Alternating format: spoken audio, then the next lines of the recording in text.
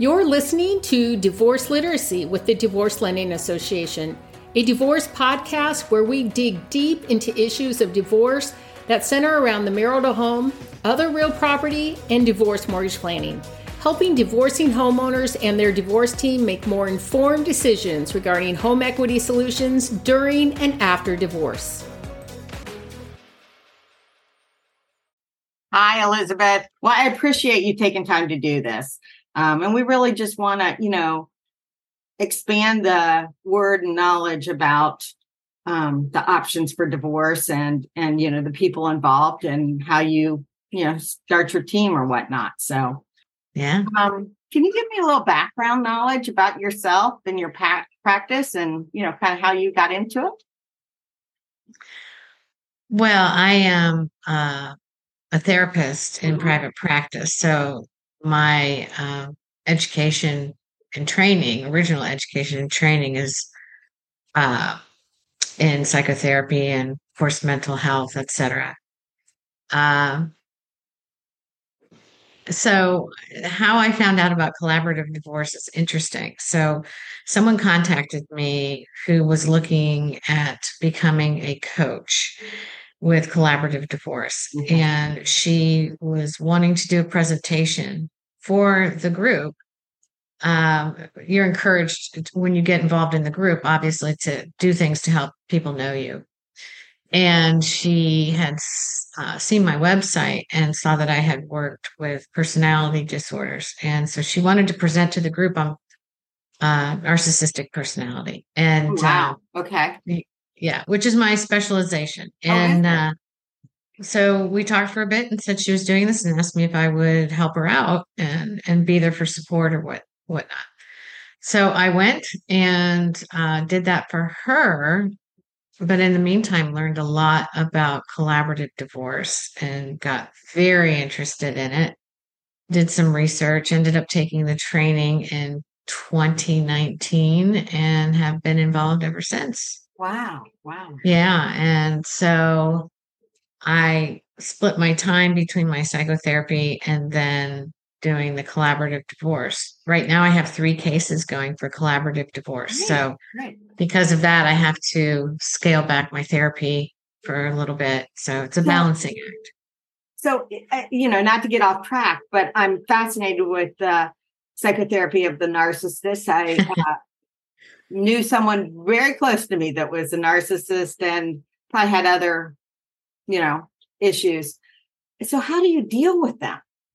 I mean, well, so I can say probably everyone we talk to either has had experience with a narcissist in some way personally, or they have and they don't realize that the person was a narcissist. We're just understanding more what that actually is.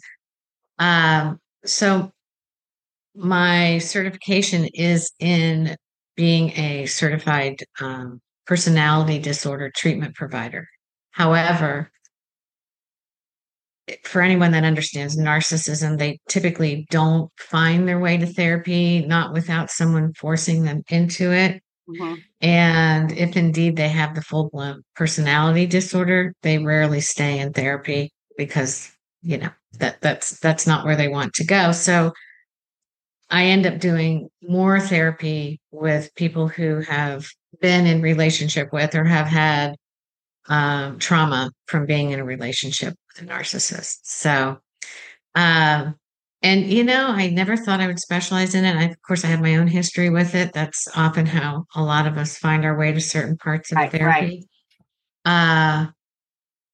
But it's so misunderstood and it's so prevalent that I thought, this makes sense to me. And it's, quite frankly, I wish more people did it in my field. They tend to shy away from it because there are so many people looking for help, and I just don't have the room. And you can help, and I'm not saying I understand it by any means, but if you can help those people that are in relationships, whether it's, a marriage or a familial relationship or work relationship, if you can help them have with tools, that's really helpful.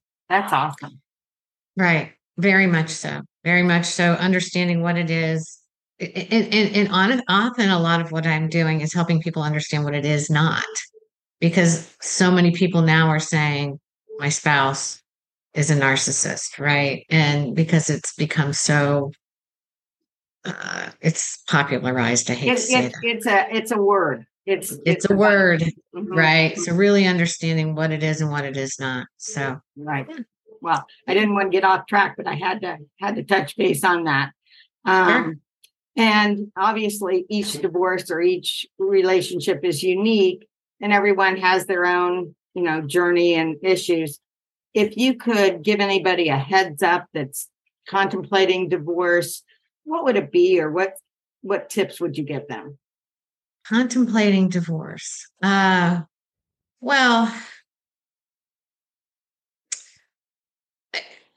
a couple of things.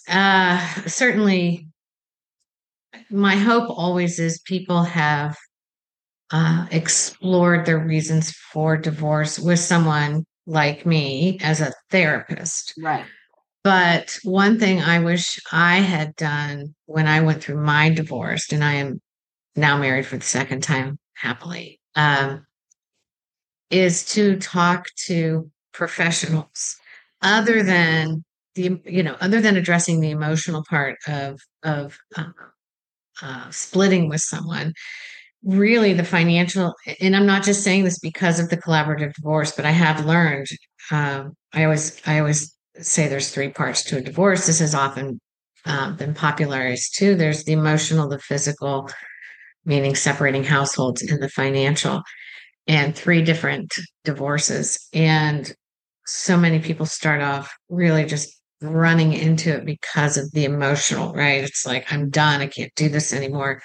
And then they are blindsided by how complicated it may be financially, and even legally, right? There's a lot of misunderstandings about what the law entitles them to or doesn't entitle. There's just a lot of confusion. There are a lot of pieces to the puzzle, and you need a team.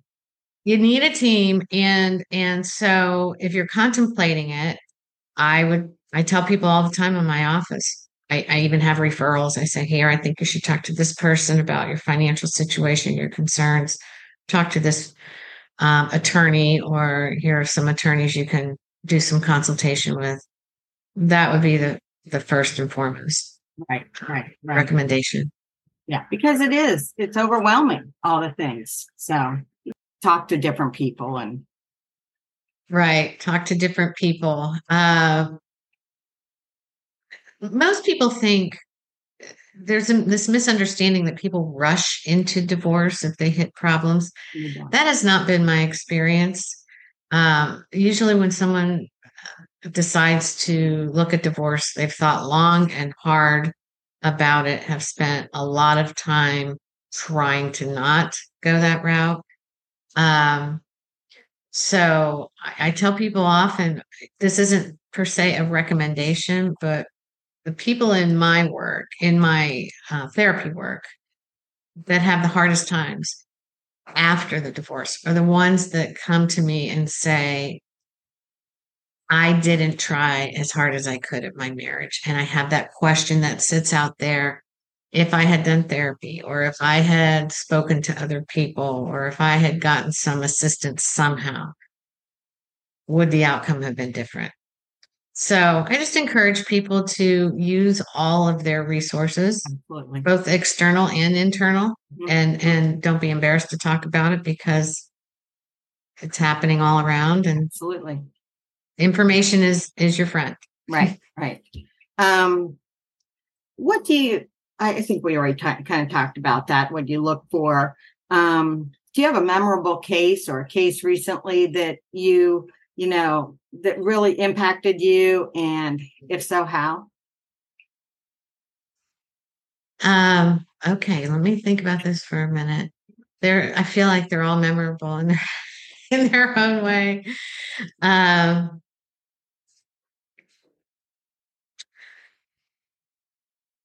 Well, I've had two cases that started with collaborative divorce and got so far And then they both decided separately, these two cases, the partners decided to seek out help, and they actually reunited. Okay. So that was those both were very interesting, and that I think is because of that team approach, because they were learning about all the aspects and realizing that the divorce was bringing about, yes, an answer to the pain, but yet it was changing their entire life, right? So Well, it's and like, a different pain sometimes. exactly. Uh, I'd have to say, I'd have to say um, the cases that really, really impact me are the ones I just finished one about 6 months ago. And both were so appreciative of the collaborative process because they said it really did ease a lot of their pain, right? Because they felt supported. And I can't stress to people enough how different of an experience that is when you feel supported by multiple people. Right. They liked having a coach who was a trained mental health professional in the process to help them with communication and even communication with the professionals. So those cases are the ones that really stand out for me when people say, "Wow, this was not what I expected," because they have so many war stories from their friends, right? Right. And I don't know if that totally answers your No, that question. absolutely did. Absolutely did. Um, well, I really appreciate your time, and I know you've been busy and everything. If somebody wanted to get a hold of you, do you have a website or email, or what's the best way to contact you? So my website is Elizabeth at elizabethmcounseling.com. And on there, I have a section on my coaching and the divorce coaching and the Right. collaborative divorce coaching. My email or my email is, or did I just say that? No, you said What your did I? website. My website. I think I said my website is elizabethmcounseling.com. Okay. My email is Elizabeth at elizabethmcounseling.com. I'm in Westerville, right in the heart of Uptown. My work number is 614-844-6886. My preference probably would be through email. That would be the best way to reach me. Okay. Yeah. And I would think that most people would feel more comfortable with that too. Mm-hmm. And I encourage people to email me and reach out and ask questions. You don't have to necessarily set up an appointment. I'm more than willing to answer questions online through email. That, if people are wondering about whether or not to enter into the process. Right. Well, wonderful. Well, I really appreciate it. And I'm loving the group. And I'm sorry I didn't get to see you this week, but next time. So Yeah. So are you going to be a regular? I am. I really enjoyed it. I went in April when there was a meeting up in Worthington. And then, I met a few people and really feel like it's a great group. I've been a mortgage lender for almost 30 years. And just with different clients that I had in the past, that if they'd only known this, if they'd only known that, we could have qualified them for a mortgage, or, so many facets that you don't think of with the marital home or any other real property. And I thought, you know what, I have 30 years of knowledge, and I've always wanted to help people and enjoy doing that part of my practice, but I wanted to pay it forward and help people so that they don't have that look back of, oh, if I'd known, so, maybe I can help. Absolutely. And the addition of the mortgage brokers like you into the group really has been helpful. People that are, because, you have the financial planning aspect. Right.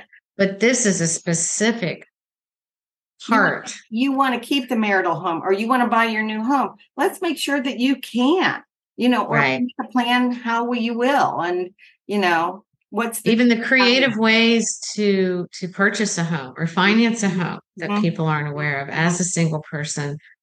And really get rid of some of the misunderstandings out there. I have so many clients that are like, I'm going to lose my home, or, I'm sure you've heard it all. So I'm glad you're there. And it's interesting. The CDLP is really more popular on both coasts as things are. I mean, it's not a new concept, but in Central Ohio, there are only 3.